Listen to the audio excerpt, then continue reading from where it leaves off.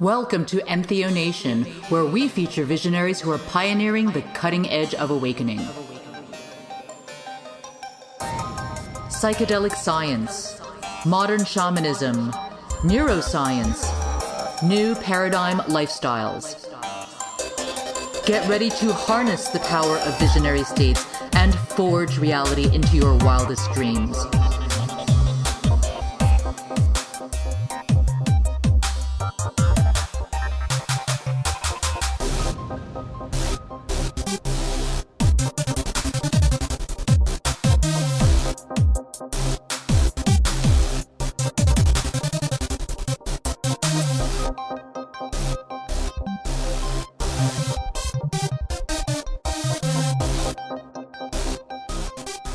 Hello, Cosmic Journeyers. This is Lorna Liana, and welcome back to another episode of EN08, where we explore the realms of psychedelic science, modern shamanism, and contemporary visionary culture. One of my passions in life is observing and participating in the evolution of Ayahuasca shamanism and Amazonian culture. There is an indigenous cultural renaissance happening, folks, and I find it to be most evident in Brazil. You see, this interest that Westerners have in ayahuasca is creating a lot of movement in the Amazon. Foreigners traveling to tribal territories, indigenous leaders traveling overseas to lead ceremonies. And what I'm seeing blossom is a reclaiming of indigenous heritage and embracing of old traditions. Why this is important is that for nearly 500 years, the indigenous people were persecuted, punished for speaking their own language, prevented from marrying within their own tribe, and evangelized. This campaign of cultural eradication made it clear that the indigenous ways were inferior. Now in Brazil, I see tribes who have lost so much, their language, knowledge, and songs, reach out to other tribes who have preserved more of their cultural heritage and ask to be taught the old ways again. When the son of the chief of the Puyanawa tribe, who was also the pastor of the evangelical church in their village, decided to bring back old tribal tradition, he sought guidance from the Ashaninka shamans. Now, the Ashaninkas really have a very different culture and speak a totally different language from the Puyanawas, yet they were able to align to teach the Puyanawas how to make medicine and hold ceremonies. So he gave up his role as the pastor of the church and left, and half his congregation followed him to revive their spiritual heritage. Now they hold ceremonies twice a week to sing, drink medicine, share hape, which is their herbal snuff, on a white sand arena under the stars. This is one of the effects that the growing popularity of ayahuasca in the north is having on the culture of the south. Now, in this interview with Rak Razam, author of the book Aya Awakenings and creator of the documentary of the same name, Rak discusses why ayahuasca is increasing in popularity, the shamanic revival that is occurring in Western culture, and how this is shaping a new cultural paradigm in the 21st century. Check out the resources mentioned in the episode show notes at entheonation.com/8. If you would like to receive a free transcript of this episode, it is super easy. Simply text ENTHEONATION, that is ENTHEONATION, to the number 44222. Just reply to the SMS with your best email to get access to premium content that's only available to bona fide citizens of ENTHEONATION. If you like this episode, I would so appreciate it if you would take the time to rate and review this show in iTunes, as this will increase ENTHEONATION's visibility in the iTunes marketplace and help get this life-changing information out to the people who need it. Now on to the show. Hello there, amazing visionaries. This is Lorna Liana, and I'm here today with Rak Razam, who is a leading experiential journalist who enjoys writing about and helping shape the emergence of a new cultural paradigm in the 21st century. He is the author of the critically acclaimed book, Aya Awakenings, a Shamanic Odyssey, and also the companion volume of interviews called the Ayahuasca Sessions, which you can check out at www.ayathebook.com. That's www.ayathebook.com. He is a frequent lecturer on ayahuasca and the shamanic revival that is sweeping the West. He wrote, produced, and co-directed the groundbreaking new visionary documentary Aya Awakenings, which you can check out at www.aya-awakenings.com, and he leads ayahuasca retreats in Peru. If you want to find out more about these retreats, you can check out www.aya-awakenings.com/retreats.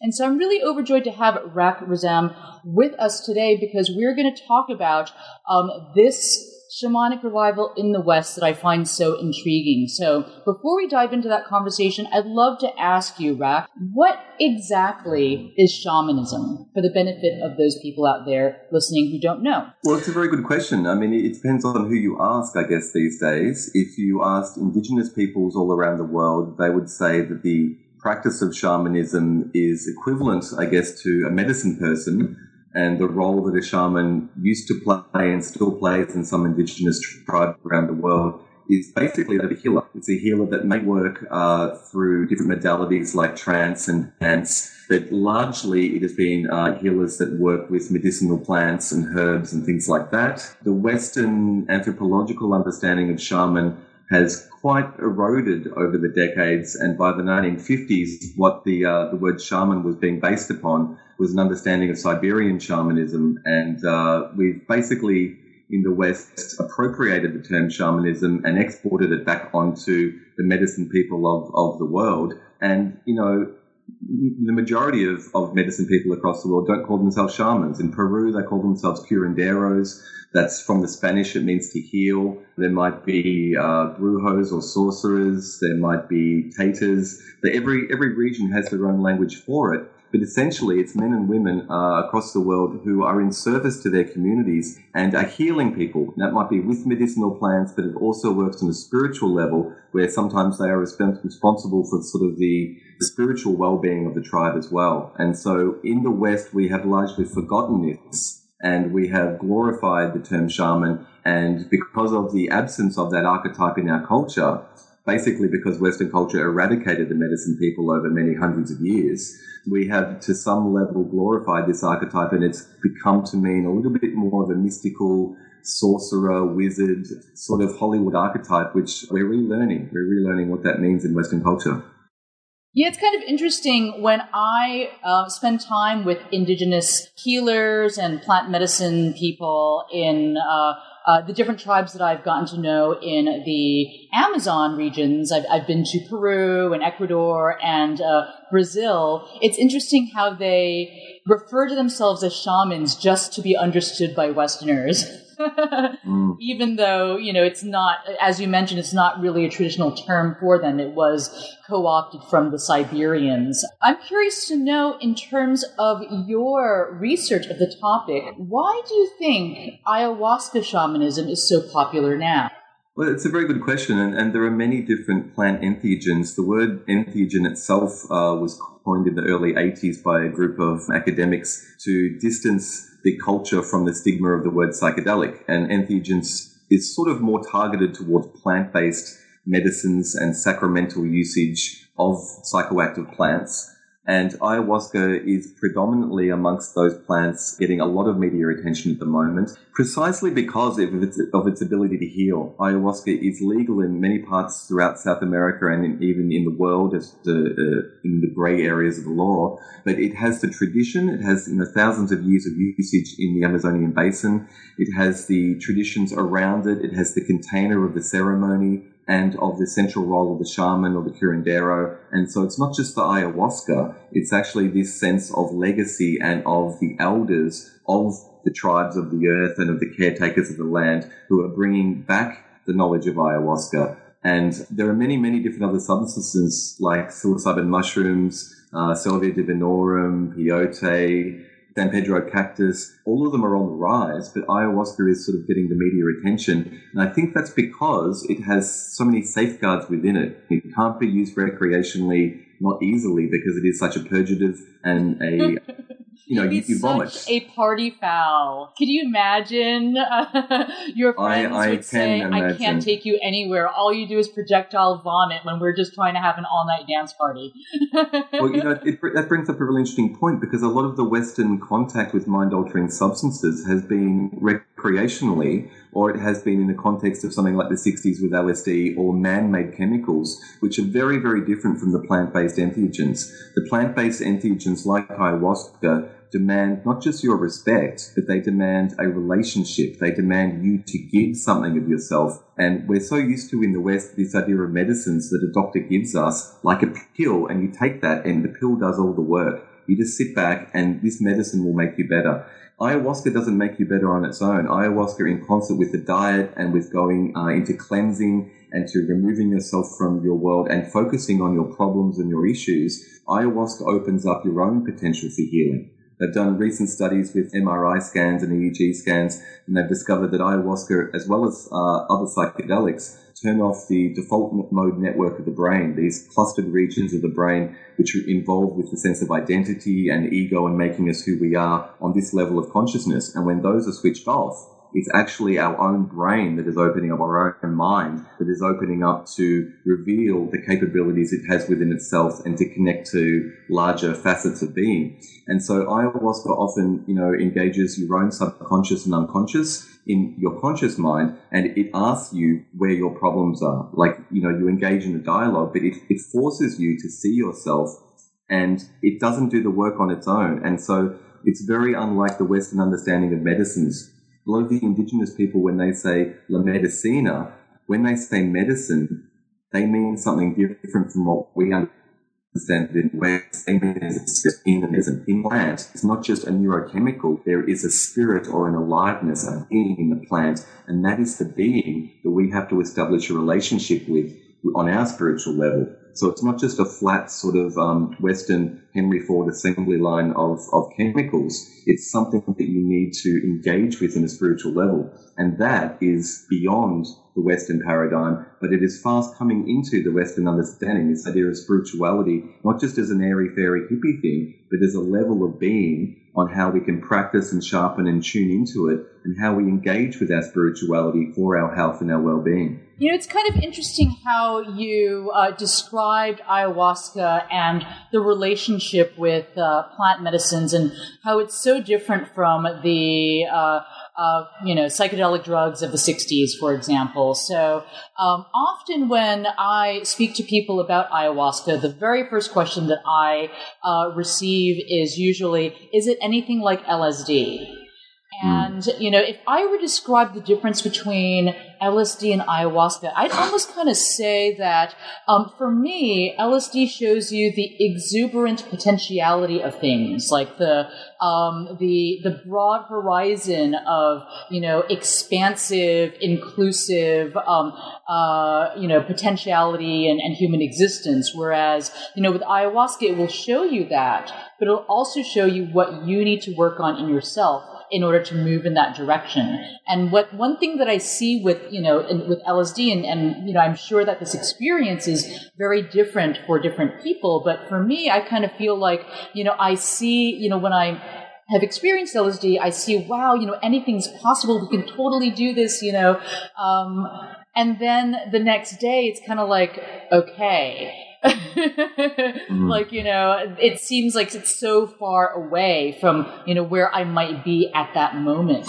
Whereas with ayahuasca, it almost, always shows me, okay, this is the direction you want to go, that field of, infinite possibilities. But it's like, okay, these are the things that are blocking you or keeping you from moving in that direction. Here's where you're stuck. Here's where you need to release, what you need to let go of, and and what you need to change. So I'd love to know what your thoughts are on the differences between ayahuasca and LSD from your experience.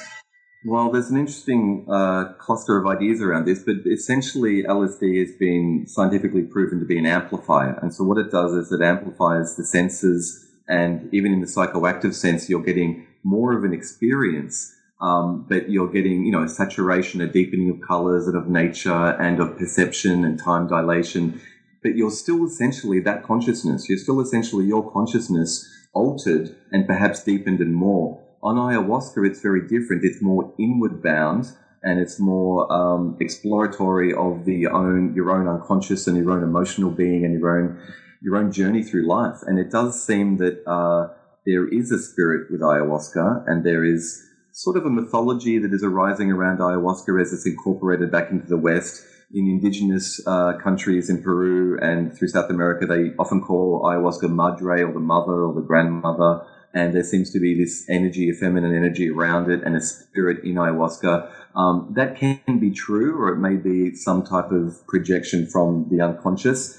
But essentially, in that relationship with the spirit of ayahuasca, and there does seem to be some type of presence there, which is not present with LSD, it seems that the plant spirit is wanting to engage with us and wanting to work on behalf of us for our healing. And it seems that the spirit of ayahuasca is an avatar in some sense for the earth herself, and, for Mother Earth and Gaia as a concept.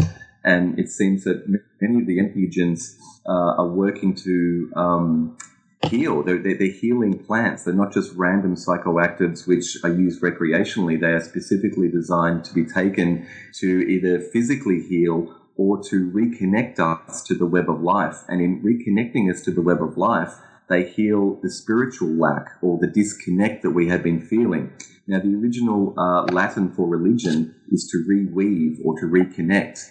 And it makes us ask the question, what are we reconnecting to?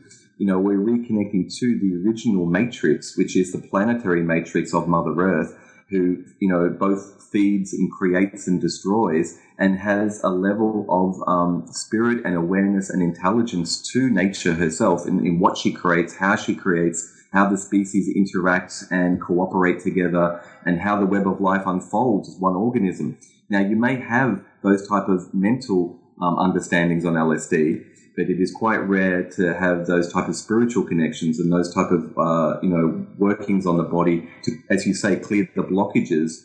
And when the blockages are cleared through modalities like ayahuasca, what is really connecting then is our own innate ability, our bodies and our chakras and our energy systems to plug back into the planetary matrix and to be whole. And that is what to be healed means. It doesn't mean that you get anything more than you have, but it means you have full optimal capabilities of the human body, the human energy system, and the human soul. And then to remember what that really means and how that plugs into nature, I think is part of the great learning of ayahuasca. And it's that coming full circle back to the garden and back to the great green womb where we all began. I really appreciate your thoughts on that, because I would say that, in my experiences with LSD, I didn't really feel the presence of a guiding, teaching, healing plant spirit at all. I would agree that, for me, the experiences with LSD were really, can also be really therapeutic and healing, but it was much more of an amplifier. It definitely seemed much more in the intellectual realm rather than in the full body healing realm, within which ayahuasca works so well.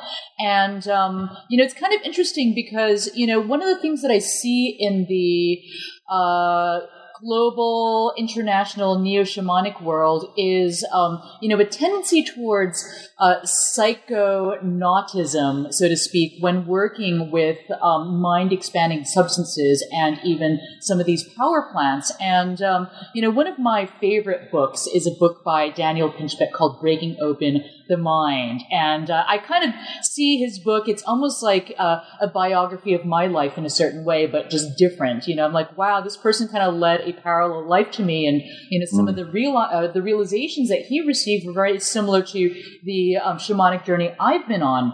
But one thing that I noticed was that his book was really psychonautically focused, kind of like oriented towards what extreme dimensional realms can you, go to, can you access, through your, consciousness exploration.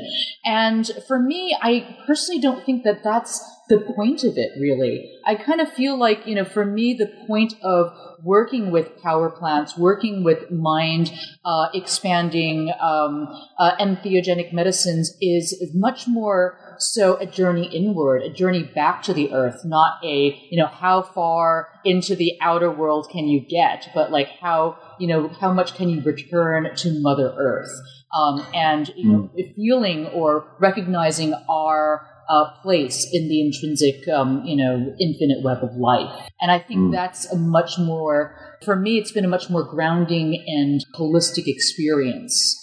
I think you're very right. When I first went down to Peru 8 years ago as a journalist, experiential journalist, documenting ayahuasca culture and this resurgence in interest from Westerners going down, a lot of the curanderos or the shamans that I interviewed and spoke to said that there is a identifiable target market of people that are going down for physical healing, that the vast majority of Westerners did not have physical ailments, but they sensed en masse that there was something missing, and there was sort of a spiritual malaise, or this sense of disconnection, this sense of not belonging, or that there was something more, that they were lacking this sense of spirit, this sense of something they could believe in and connect to and be nurtured by in their lives. Because Western culture is often reductionist and mechanistic, and doesn't cater to that.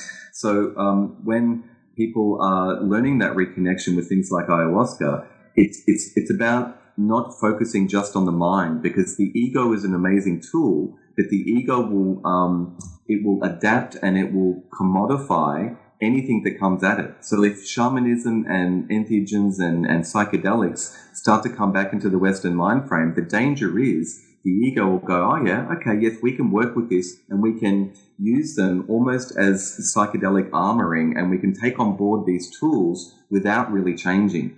And what needs to happen, I believe, in the world at the moment, is this great rebalancing is going on, and we're learning how to re-engineer our consciousness to be sustainable again, to be sustainable in the web of life, as a culture, within ourselves, within a society, but also with the planet. And to do that, we have to come out of the dominator culture headset, and we have to come back into a heart space. And what ayahuasca and the entheogens are helping us do is not just intellectually explore inner dimensions and the shamanic paradigm and the intergalactic cosmos type of deal.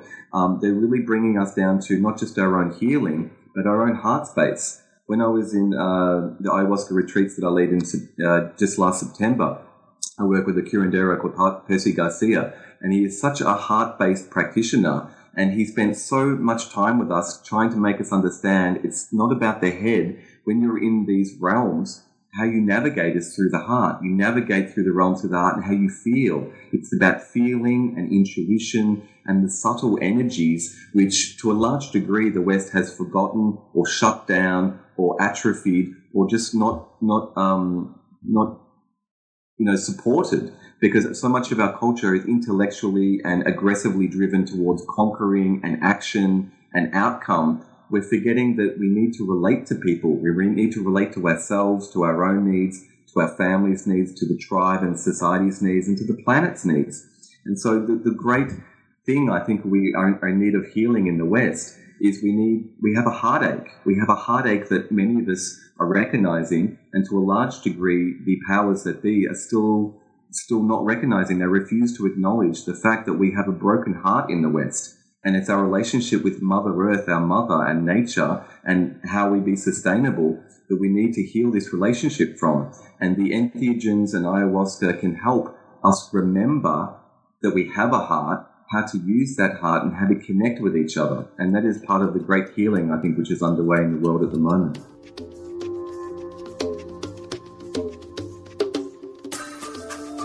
Love this episode? You can receive the transcript for free by simply texting ENTHEONATION, that's ENTHEONATION, to the number 44222. All you need to do is to reply to the SMS message with your best email address, and we'll send you the transcript and our guide to navigating visionary states for free as a VIP citizen of ENTHEONATION.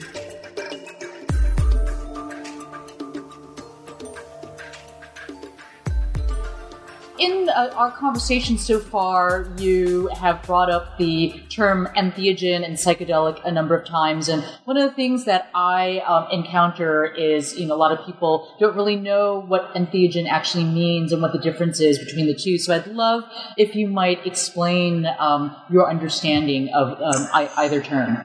Yeah, well, originally, as I was saying at the start, it was a term coined in the 80s to distance yourself from psychedelics, but entheogen is from the Greek and it means to invoke the divine within. And that can be a contentious sort of term, in the West, because people don't believe in a divine to a large degree, or some people do, but they have, brand recognition and brand control over whose divinity means what. But, essentially it's saying that there is a divine spark within us, and that these entheogens are substances which reconnect us to that divine spark in ourselves and in nature.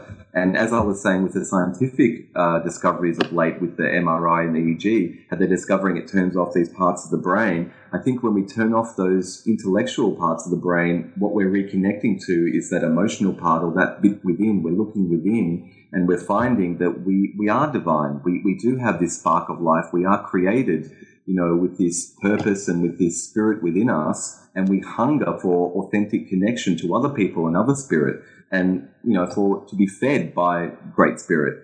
And so psychedelic, which I still feel is a very valid term and is coming back to a large degree within the global push for the medicalization of psychedelics, it's essentially still referring to man-made chemicals like LSD and MDMA, which they're using. Organizations like MAPS, the Multidisciplinary Association of Psychedelic Studies, pioneering lots of legal tests at the moment with doctors around the world for helping treat Iraqi war veterans who had PTSD with MDMA, helping or treat LSD. Iraqi war veterans with MDMA?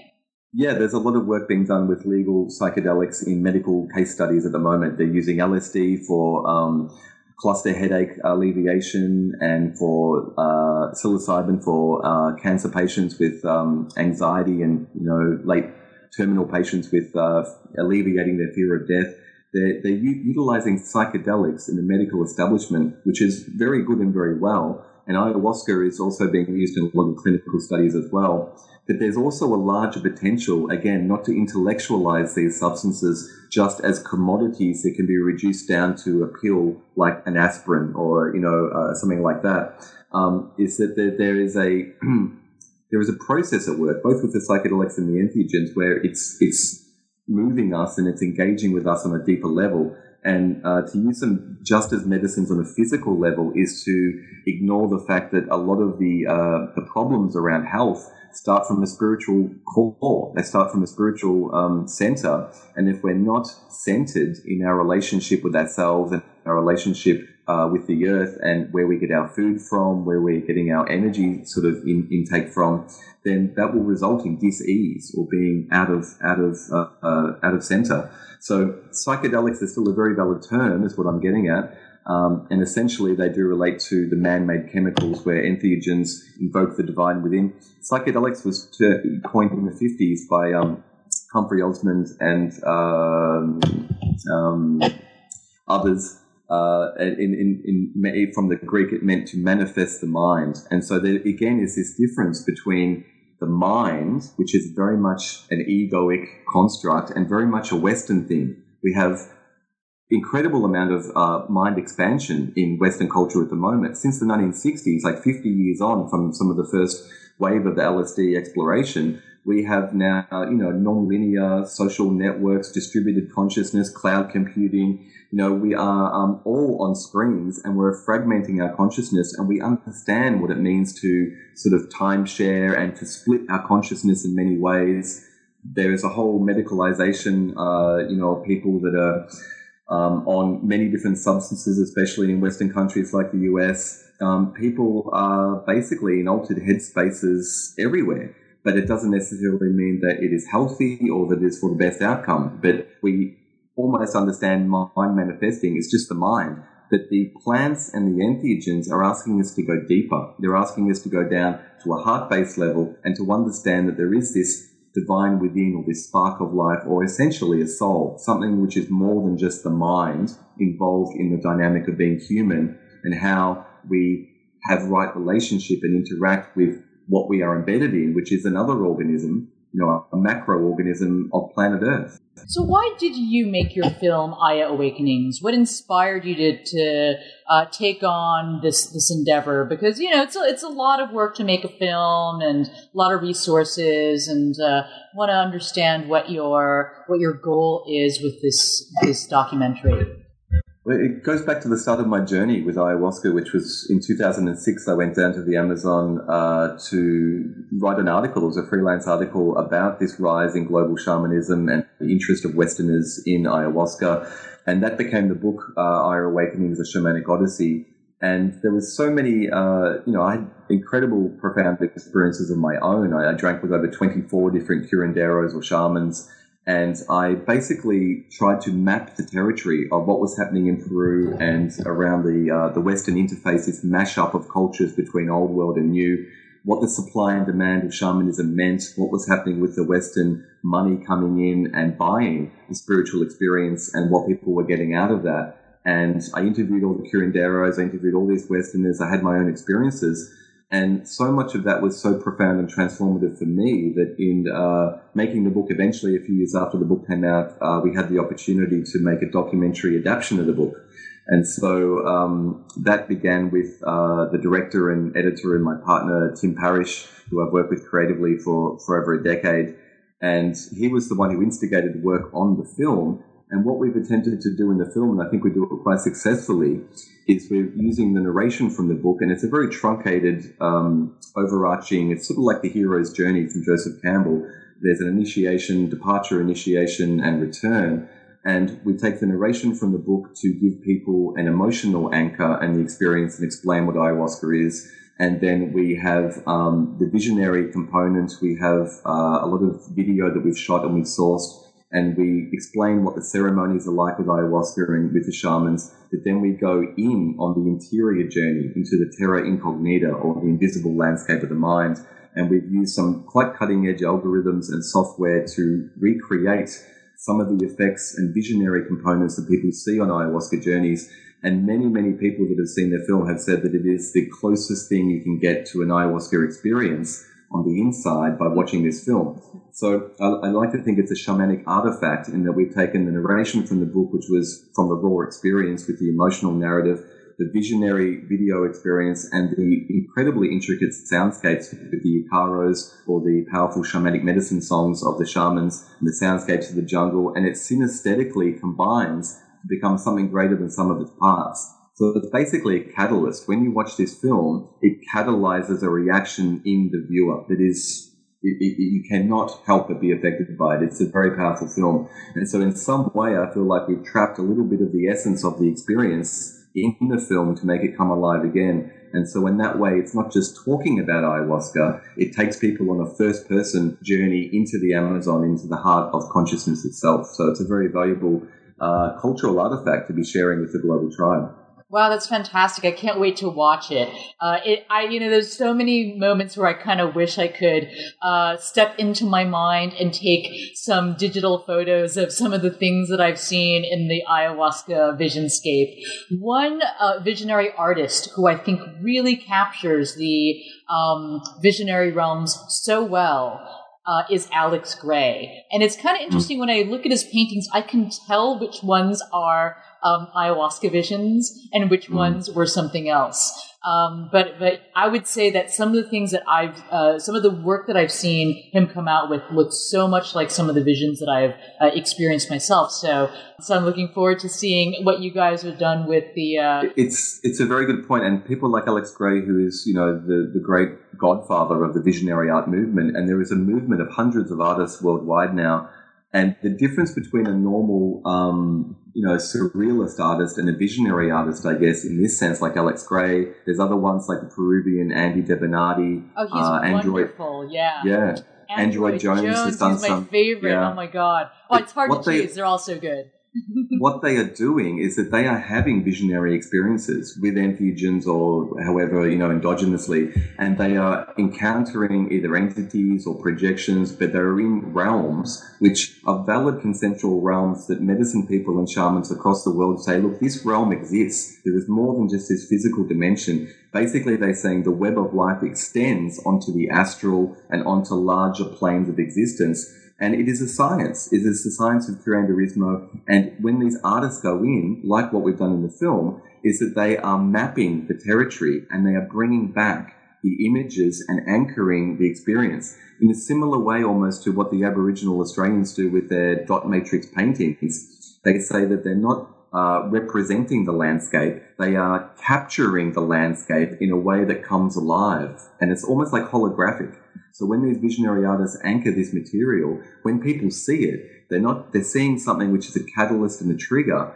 And it's giving us a cultural artifact in the West to understand, because unless we have a vocabulary and an understanding of the potential of these realms, then they're invisible to us. And so the more we can see them and share them and trade you don't have to believe they exist, but to understand conceptually that they could exist is the first step to integrating, and for this generation to step into those realms and to learn how to map and to navigate them, to reclaim the invisible landscape for our generation and our culture. Do you believe these realms exist? Undoubtedly. I've been to these realms many times, and it's an extension of nature. I don't believe there's anything esoteric per se about it. I think it's just that we have been eroded and denuded in the mechanistic universe since the Industrial Revolution or so, and we've forgotten this connection. And all of this rising global shamanism is pointing to not just the healing. Underneath the healing is the connection. And when you have a connection to spirit and to nature and the web of life, I mean, I just think that the bleeding edge technologies, are also leading us into the same direction as shamanism, whether that's, quantum physics or, advanced internet technologies or, virtual it's reality, like maybe? Virtual reality. I mean, okay, here's the thing. Originally, there's a saying, there's a few scientists which have coined this term. There's validated reality, there's virtual reality, and there's vegetal reality. And vegetal reality is the original matrix, and it's like plant broadband. The plants communicate amongst themselves using, the root systems and the mycelial networks under the ground, and they are a larger synergistic cooperative organism which exhibits full spectrum consciousness. It exhibits an ability for different species of plants and trees to synergistically communicate almost in a network. A lot of the understandings and terminology around the internet and around, the way that information can be contained and transmitted also applies to nature. And we're learning that as above, so below, these systems are very similar to each other. And I think that shamanism is a technology. It's the vegetal technology, plant shamanism, and it should not be discriminated against just because it was brought to us by indigenous people. This is still Western imperialism and still, colonialization, that we're saying indigenous people are savages, essentially, because their technology is less than ours. Well, hello, they can communicate at a distance, they can heal at a distance, they can do things that we are only catching up with. And we should be looking at their technologies and their abilities and, testing if they work, because this is the essence of science. Test it. Don't believe it. Try it. And if it works for you, decipher it. Incorporate it into your vocabulary, into your scientific paradigm, because this is what the new paradigm is. It's a reclamation of the archaic revival and of the Western knowledge base and technology, so we have a sustainable future. It's the old and the new coming together into the now. So what was the most visionary out-of-this-world experience that you've had? How did it affect you, and what did you learn from it? Well, I'll give you the most visionary experience. I've had many levels of visions, and you've got to understand as well that the Westerners in general are very enamored with visions, because this is, again, the mind wanting to know and to see. And we mentioned virtual reality before. It's almost as if that in the West, we don't believe things unless we can see them. If you can feel them, it's not enough. You think it's like hallucination. But if you can see them, you think there's something there. So a lot of the visionary component of the ayahuasca experience may be projections from the subconscious codified into a visionary archetype that is speaking to you and meaningful to you. I've had those type of archetype things happen. I've seen the classic jaguars. I've seen ancient peoples. I've been interstellar journeys.